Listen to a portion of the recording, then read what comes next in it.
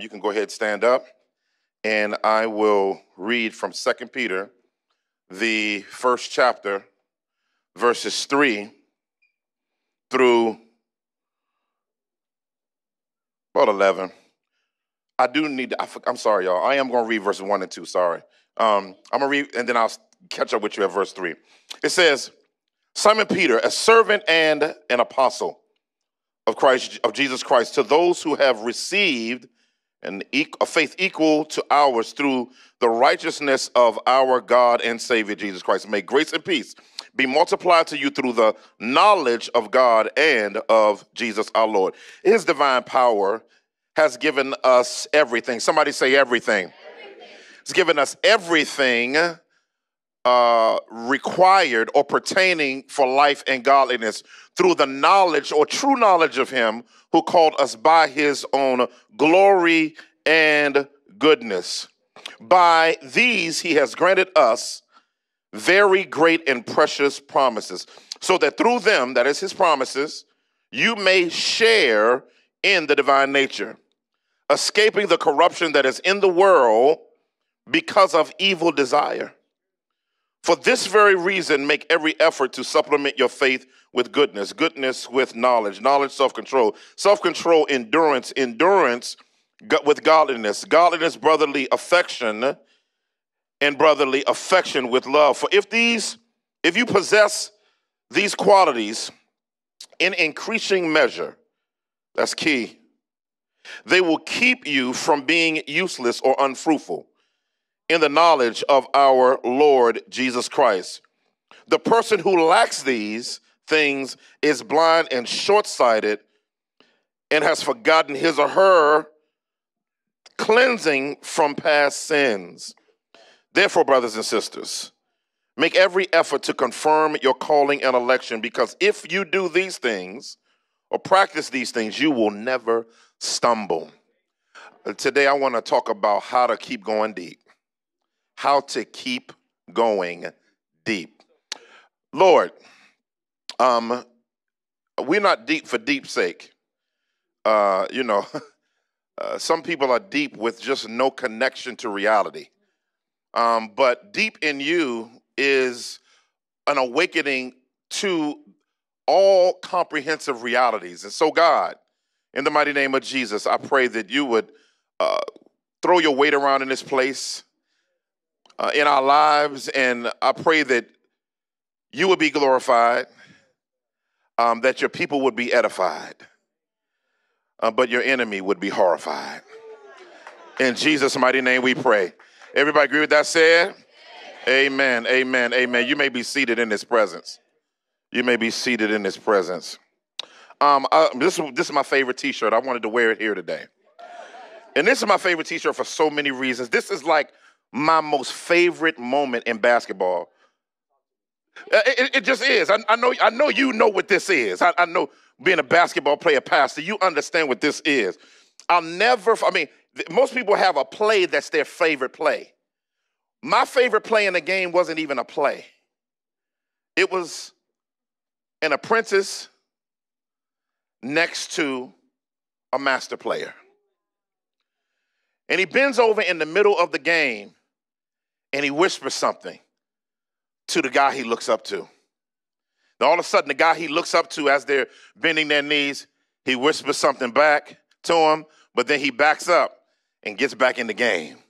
Then after the game is over, Jordan is getting interviewed by, I believe, Ahmad Rashad. And as he's getting interviewed, he's talking to him, and he said, I saw the young fella asking you some questions. And as he was asking you some questions, the young fellow was asking you questions. And what was that exchange there? And he said to him, he just asked me on how do you work and fight against the defense. And I said, all you got to do is you feel the defense with your legs, and you can go anywhere from there. I love that. I love it on so many levels. Because the beauty of our relationship with God is the best defense is a good offense. Now, I don't know if you know this, but we're supposed to walk with God. And so he was talking about legs. And what I like about their relationship is that it reflects a discipleship relationship. And what is discipleship? What is a disciple defined? A disciple is one who is in a lifelong apprenticeship to Jesus Christ. This guy was chasing him for all his career. But we're supposed to not chase man. Ultimately, we're chasing Jesus. Because we have one goal and one goal only. God has one goal for you. God has one goal. Somebody say one goal. It's in Romans 8:29. He said, I have predestined you. He's predestined us to be what? Conformed to the image of Christ. So God's image, God's desire, rather, is for you to be chiseled into the image of Jesus Christ.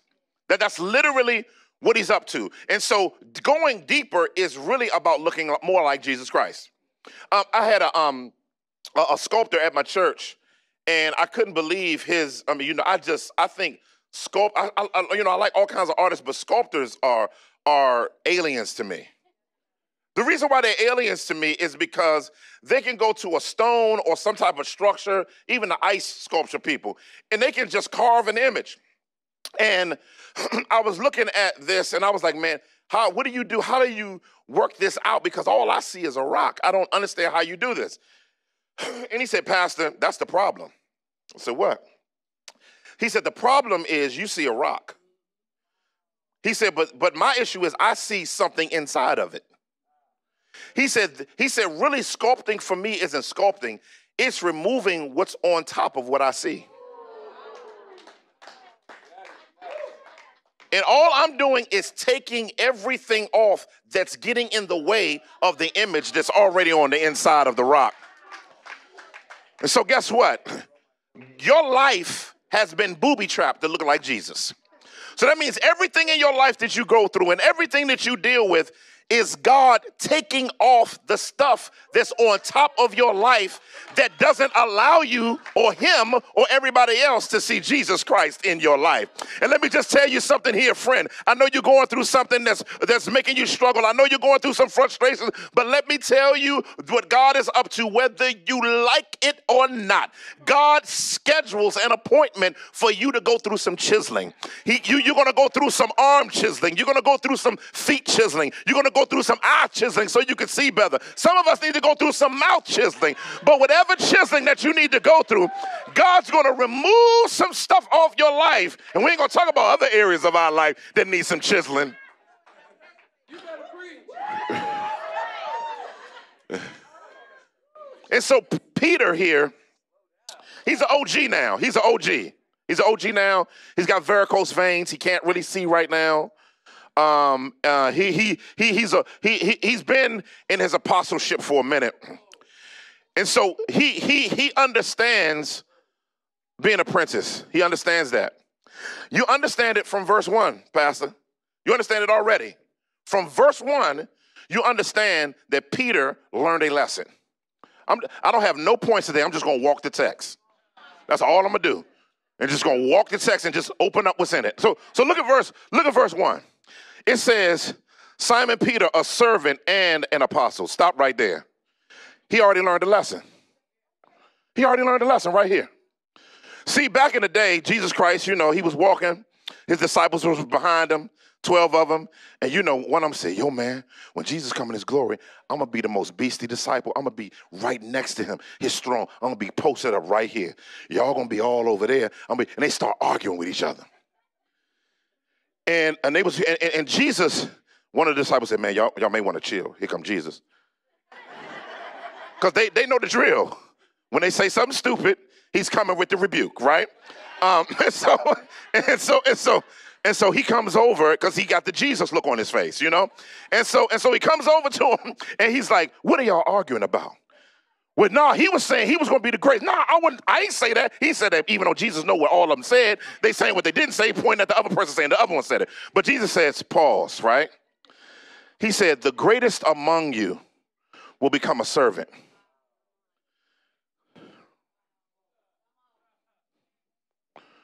See, back in the day, Peter would have had this word here and this word here. But he learned the lesson that being an apostle doesn't inform you being a servant. A servant informs being an apostle. Because before he got appointed, he was a servant. And so going deeper is about having your identity in the right stuff. Listen to me. You can never grow spiritually unless your confidence is in the right stuff. And so and most of our issues are identity issues, right? And so he goes down, and I like this. This is one of my favorite verses in the Bible, one of my favorite.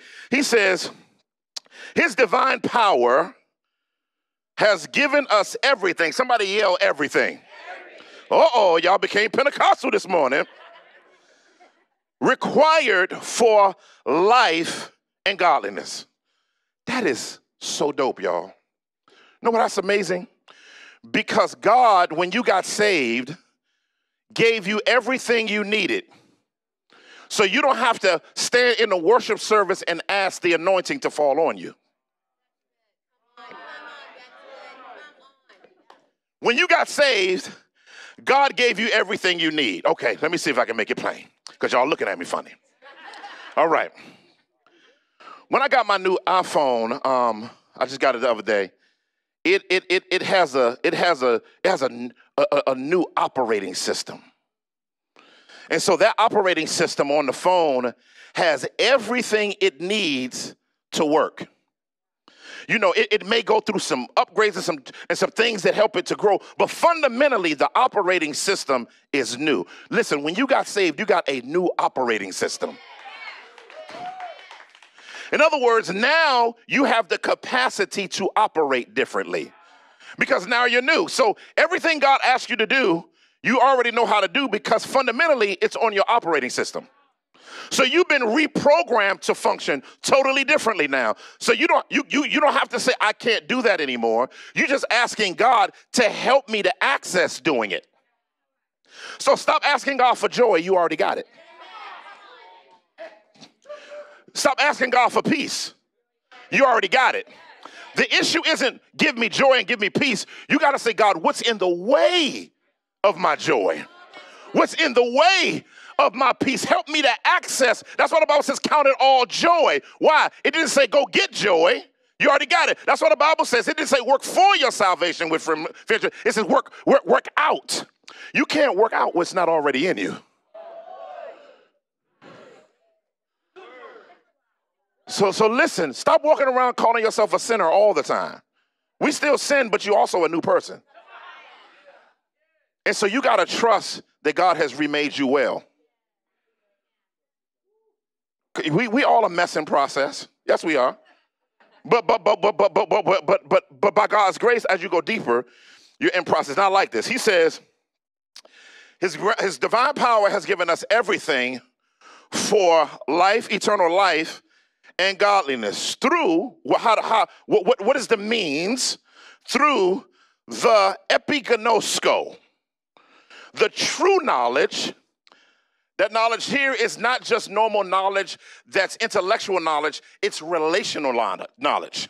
Knowledge that comes from a relationship. To the true knowledge of him who called us by his what? Own glory and goodness. This is good stuff. So he called God. Listen, so God did not look into from eternity past into time present and say, man, I'm going to save them because they're going to do some great things for me. It's not what he did. It's not how it works. Basically, God called us in response to himself. Meaning, God the Father, God the Son, God the Spirit was in the eternal mirror, in the whatever you call it that they were living in. I don't know what they were living in. But God was like, man, I sure am eternally fine. You know, the tricepticals of my grace is just amazing. Stay with me. The six-pack of my justice and mercy is amazing. I'm so fine and fly. Ain't we? Jesus said, we do look good. We're pretty good darn looking, Pop. Holy Spirit said, yeah, we look good. He said, we can't keep all this goodness to ourselves, can we? He said, nah. He said, so I got an idea. He said, let's create some people. Now, they can't be us. Holy Spirit, high five, Jesus. Nah, they can't be us. It's only us. We God all by ourselves, and we don't need nobody else. And so he says, but let's make them in a way in which they are reflectors of us, so that we shine who we are on them, and they represent us in the world, and they become our vice regents. And they represent us on the planet. Okay, y'all looking at me funny. Let me see if I can make it even plainer. In other words, you're a model. You have an endorsement deal. Let me see if I can make it plain again. So an endorsement deal means this, that you wear a company's clothing while you do life, or while you do something, and while you're wearing it, other people see it, and they're attracted to wearing what you're wearing because you're doing something great, but you're wearing something and looking good while you're doing it. So when a company gives an endorsement deal, they have certain expectations of their client that they want them to live out, because they want their company to look good while they wear their gear. And so you and I have been given glory gear. Now we're reflectors of God's glory, and we get on the fashion show of life, and we spin God's glory around, and we take poses to the glory of God through Jesus Christ. We look at it, because what are we supposed to do? We are supposed to attract people to God's eternal brand. How are you doing in attracting people to his brand? Oh, that's what going deeper looks like. But look. He's given the theological framework, but then he's going to give us the practical pragmatics for us to live these principles out in the world. Look at what it says. He says, by these, that is, it says, it's called us by his own glory and excellence, by these, his glory and goodness, he has given us very great and precious promises, so that through them, you and I may share in the divine nature. This is amazing. So what are one of his promises that he gives? The biggest promise that God gives is in Ezekiel 36, verses 25 through 27. He says this. He says, I will sprinkle you clean with water. I will take the heart of stone out, and I will give you a heart of flesh. Then I will take the old spirit, I'll put my spirit in you, and then cause you to walk in my statutes. That's called gospel transformation. In the Hebrew mindset, heart has three parts to it. It's made up of three parts that makes up a heart. It's mind, emotions, and will. So when you get saved, you get a new mind. The Bible says you have the mind of Christ. 1 Corinthians chapter 2, verse 15 or 16 says new heart. The Bible talks about our heart being changed in Ephesians chapter 2. But then we get our will taken out of bondage. You had a will, but it's now out of bondage. That's Ephesians chapter 2, verses 1 through 3. What does mind represent? Mind represents values. Emotions represents affections. And will represents the practical doing. Listen, when you get saved, when God gives you a new heart, that promise, he gives you a new value system. That's why your mind has to be transformed. So when you get saved, you have the mind of Christ, but you don't have the information of the mind of Christ. So we'll talk about that in a second. But then if your values are changing, your affections have to change. That means what you feel changes. And it's important to not let what you feel inform truth. Truth informs your feelings. Feelings are true, but they're not truth. And so that's why you got to tell the truth to your feelings. That's why your values got to change. Precious, magnificent promises. Then will taken out of bondage, you're actually able to walk in it. So now, are y'all tracking with me? And so look at what it says.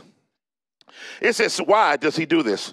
So that through them you may share in the divine nature, escaping the corruption that is in the world because of evil desire. Now here we go. Now what he's going to do is he's going to get real practical. Somebody say, get practical.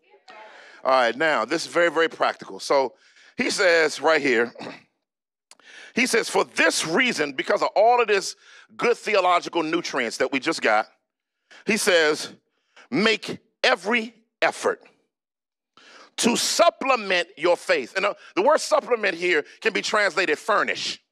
Okay? That means if somebody said a church met in here, but there was no people in here, nothing in here, but it looks like a church on the outside, look like it's supposed to be a church, but it's not on the inside. In other words, people wouldn't believe that there's a church in there. So this is what these things that Peter is about to present is what I call faith furniture. In other words, these things show you that you have authentic faith. If you don't have these things, you're either not functioning in them or you're not growing them. So the first thing he says is supplement your faith with goodness. One translation says virtue or moral excellence. It means to be committed to a standard. The first thing that God has given you the ability to be in goodness is being committed to a standard. And in being committed to a standard, that means that now, because your operating system is good, now you have the ability to be committed to a standard. But this is the issue. You can't have commitment without information that informs the standard. So he says, in your goodness, add to your goodness knowledge. Somebody say knowledge. That's very, very important. That means what's knowledge? The Bible. Okay? Now, let me see if I can break it down. This is what happens. Even though my phone has a new operating system, it has access to an app store. And that access to the app store, it's already connected to it, but it has to download those things off the app store to put it onto my phone. And the way to download it is I have to have facial recognition. In other words, that facial recognition affirms that I'm authorized to download off of my app store onto my operating system or hard drive the things that it's already connected to. Listen, y'all, the Bible is your app store. The Bible is your app store. If you're dealing with pride, go download some humility. If you're angry, download some patience. This is now your app store that you get to watch. That's how you go deeper. You go to your app store. And so you say here you got goodness or moral excellence, commitment to a standard. You add to that knowledge. That's biblical information, truth. Not what you think, not what somebody told you, but God's word. Not what you heard on a YouTube video, not what you heard in a meme, but truth from Scripture. Because we live in a world where everybody got an opinion about everything, and people want the internet to be their Bible. Listen, Wikipedia is just some people throwing some information on there, but this is Eternalpedia, and that's what I want to submit my life to. God's word. So you add, here we go. So goodness, you go from goodness to knowledge. But knowledge puffs up. So you got to be careful. So you got to have some self-control. Now, what is self-control? This is a good one, y'all. Now, this is the booger for most of us. The reason why it's a booger for most of us is because self-control is a leash for your passions. We're going to get deep right here, even though we're practical. So you're not asking God again for self-control. He already told you he gave it to you. Self-control is already on your new operating system. So it's your leash. Let me see if I can make it plain. Because see, in Philly, I don't know if they do this in Nevada, but in Philly, people breed dogs. And they breeding pit bulls, Presa Canarios, all kinds of things. So one of my planters, who I planted in Camden some years ago, he had a dog called a South African bull mastiff. Now, if you know what first off, the mastiffs are beasts in the first place. But a South African bull mastiff is what they used to use to take down lions. That's what they were bred for. So guess what? You can't go to the little pet store and get you one of them little vinyl leash with the stitches on them. You know, that's for the little bow dog. The little bow, your dog go like that. That's the leash you get for that. Bow, if you do like that, and you can hold them on the airplane and pet them. That's the leash you get for that dog. But a South African bull mastiff is this big. So you get that for his neck. He gonna yawn and snap it. Just yawning, just snap it. So you need a leash that meets his size, strength, and power. So you got to go to Home Depot or Lowe's and go to the chain section with some stacks of full-grain leather and create something to put around his neck, because you need a leash that is strong enough for you to command that dog to go where you want it to go, not where it wants to go. Listen, your self-control is a leash for your passions. So every day you leave the house, you got to be like, all right, sit.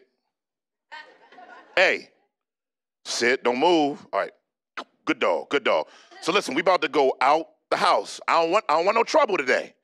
You know, and when the dog run out, he wants to run all over. You got to yank it back. You use the chain of self-control to put your passions in place. Listen, let's make it a little plain. I don't know if I can do this at Walk Church, but sometimes your passions want to sniff on some stuff.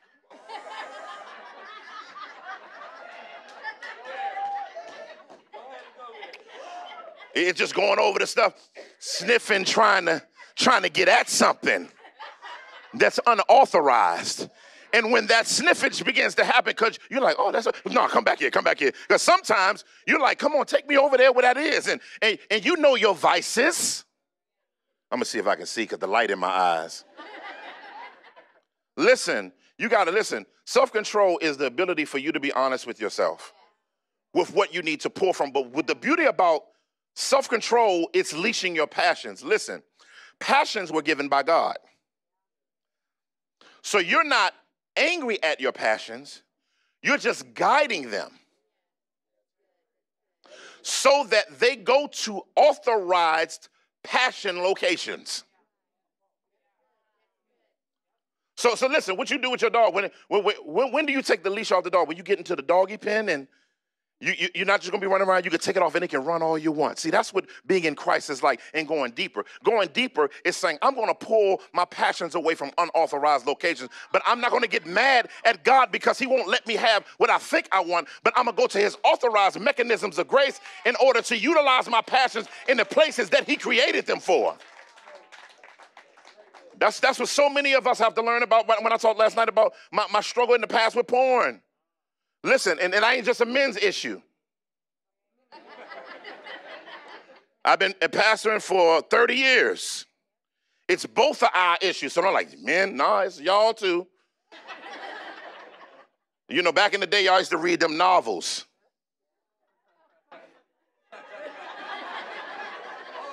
All the older saints going like this.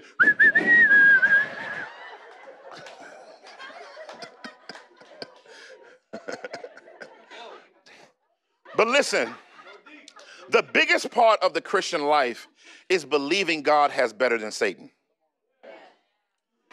If you can conquer, you're not going to conquer, you got to continue to tell yourself that. Because the devil is a good marketer. And you have to, and I like the way the brother was talking about being in God's presence, because being in God's presence helps you to have your mind reshaped in God's experience with God, to know that God has better. Because listen, God lets you invade and enjoy your passions with no Holy Ghost conviction. Okay, you ever done something you know you ain't had no business and the Holy Spirit puts you in a rear naked choke? You can feel it. And ain't nobody grabbing you, you just feel your liver just being pulled. Right? In other words, enjoyment with conviction. But in God, when he's using you to point your self-control in the right directions, it's enjoyment without conviction. It's enjoyment without conviction. Look at what he says. I gotta move, y'all. I got 6 minutes. I'm gonna wrap this up. He says, in your goodness, as your goodness, knowledge. And your knowledge, self-control. But this is what happens when you're trying to live right. When you're trying to live right, trials come. Listen, and so endurance is needed. It's funny. I can remember life being a little bit more easier when I wasn't a believer. I remember it was just easy, you know. But when I became a Christian, I don't know what happened. As soon as I stepped from spiritual darkness right here, over here, it seemed like the devil just was like, oh, I'm getting you, shorty. You're a target of mine right now. So what is endurance for? Endurance or steadfastness or perseverance is consistency in the midst of adversity. That's what that means. That's what endurance means. It means consistency in the midst of adversity. And so what it gives you the ability to do is it's your ability to grow or develop muscular dexterity and strength as you go through more muscle tearing in the spirit. What do I mean by that? When you work out, that pain that you have after the workout is the tearing of the muscle.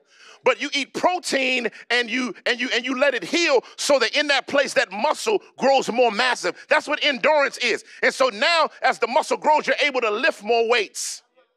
And so because you're only in 3 stages of life, you're in 3 stages. You're either coming out of a trial, you're either in a trial, or you're going into one. And so that's why the Bible says, knowing that the testing of your faith produces what? Endurance. What does the Bible say?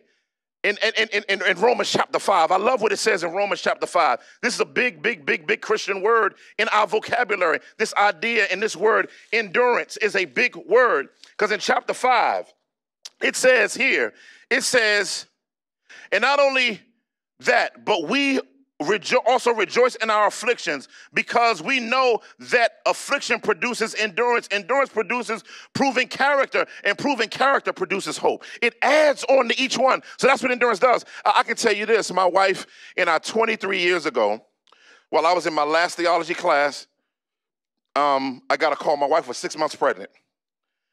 And my wife was like, get to the hospital. This was the only time I didn't go to this appointment with her. I usually go to all her appointments, and she's pregnant.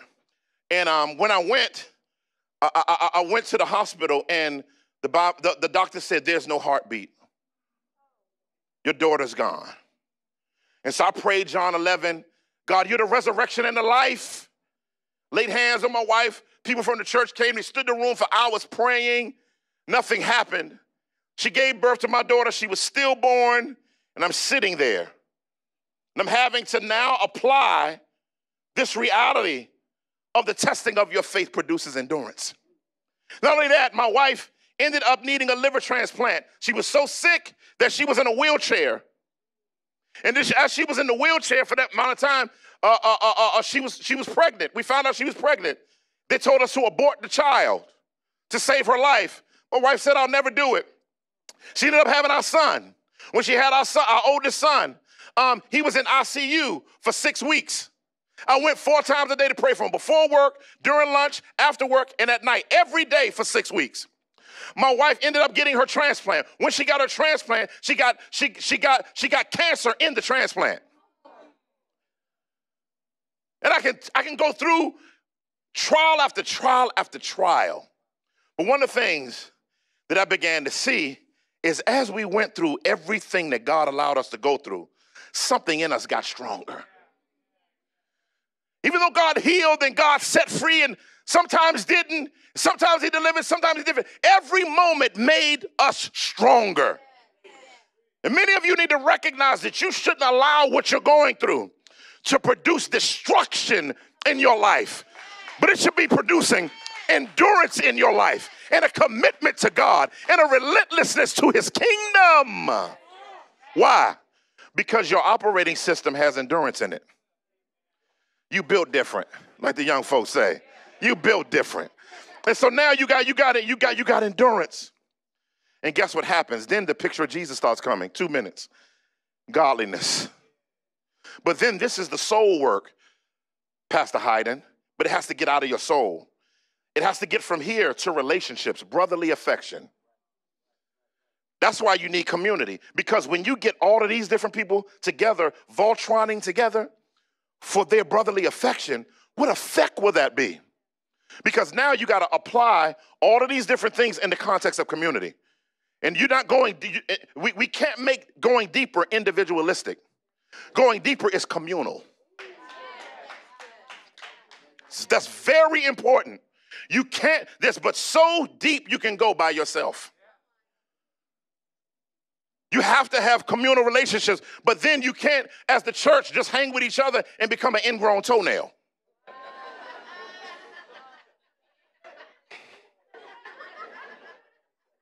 This is brotherly love, but love here is general. This is about evangelism and mission in the world. So look, God always works on you from the inside out. Somebody say the inside out.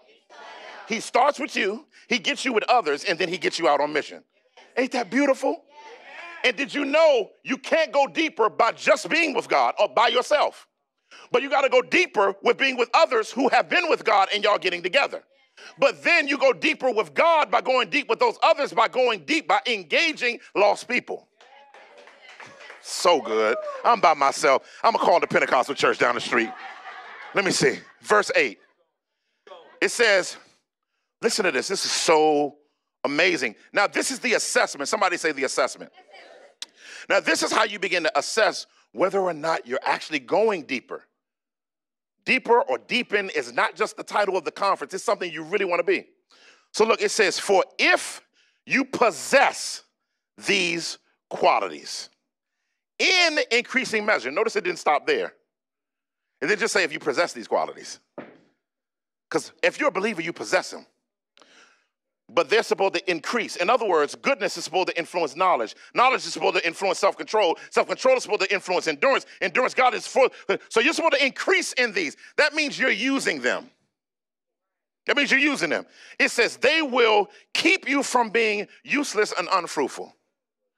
That's amazing. So now you're growing in them in increasing measure. But what does it say is a issue after that? Look at verse 9. Verse 9 is crazy. Because in verse 9, it says, the person who lacks these things is blind and short-sighted. This is amazing. What happens is even when you become a believer, God expects fruit. He expects fruit. He doesn't invest in us through Christ's death on the cross and resurrection for us to stay the same. Okay, so there's an expectation. But what happens, though, is when you're not walking in these in increasing measure, you can become blind. In other words, he's saying you forget you're saved. Now, what is short-sighted? I'm sure. One translation says nearsighted. Nearsighted is oh, Lord. Nearsighted means you can see up close, but you can't see far. What does that represent? A lack of faith. Why? Because you can't add to your faith anything if you can only see what's in front of you. And so he says, and you have forgotten the cleansing from his or her past sins. He says, therefore, this is so important, brothers and sisters, make every effort. I'm going to translate it this way, to remind yourself that you're saved. Make every effort. Listen, whenever you remain, the Christian life is a hill, not a plane. Let me explain this. If it's a plane, you can stand still, but the Christian life is a ramp or a mountain. And you're going like this. If you stop on a mountain, you're going to get fatigued and start to go down. And so that's why many times you have to go up things. That's Hebrews chapter 5. They become dull of hearing and need to learn the elementary things of Christ again. But God doesn't want us to have that disposition. He wants us to climb the mountain of our sanctification and grow as we partner with him in our growth, as we partner in him with moving up the mountain, as we partner with him in looking like Jesus, as we partner with him. Going deeper is partnering with God and you taking responsibility for your spiritual formation. I'm done. It says, because if you do these things, you will never stumble. That's a promise. That's a promise. It doesn't mean you're perfect. Stumbling means falling away from the faith, apostasy. See, we've gone through a crazy thing in this season. I'm done. 2020, a lot of people reevaluated the faith, and so many people are walking away because they did something that was never in our DNA to do, and that's put our spiritual lives on hold. And so in this season, as we press forward in God, I'm praying that if you put your spiritual formation on hold, Jesus is beckoning you back. Jesus is beckoning you back to go into the deep again and to walk with him and to live for him. And so every head bow, every eye closed. You're saying, I hear you, Pastor. And I can sense that thing in me right now. I need to go deeper. I want to start the process of going deeper. I want to start the process of being committed to that in every area of my life. If that's you, I want to pray for you again today. I've been off the process. I've been off the treadmill of my faith. But you can come here to the altar and God will give you renewal that you've been needing. Last night was the breakdown. This morning is the build up. If that's you, come forward. I want to pray for you. God, take me to the next stage. I know I've acknowledged my stronghold last night, but now I need to work through what it means to apply these things and going deeper. Anybody? Anybody? I see you, sis. I see you, sis. I see you, bro. Anybody else? Some of us have been playing in the kiddie pool, and God is saying, I'm ready to take you into the deep. So I'm ready to take you into the deep. Anybody? Anybody here? It's a process, family. God, I just sense God saying, don't rush yourself, but make the move.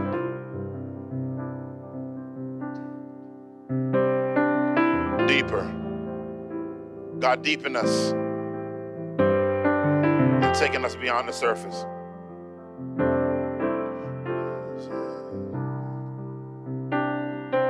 Anybody else? We'll wait for you.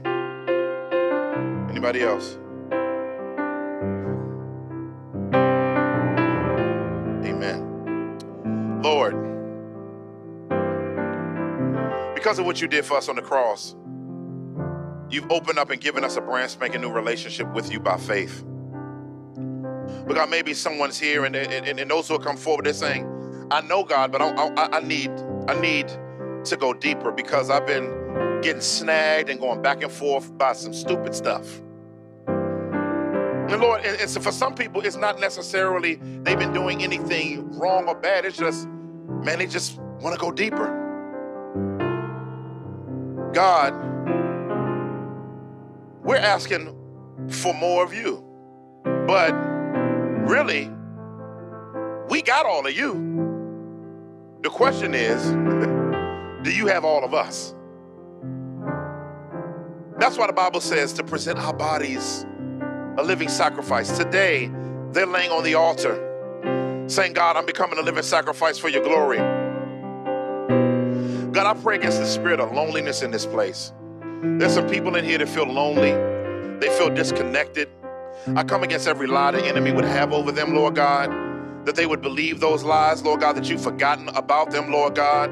Lord God, I come against them not believing you because there's some things that they've been wanting and some needs that they wanted to be. Lord, meet them where they are, Lord God.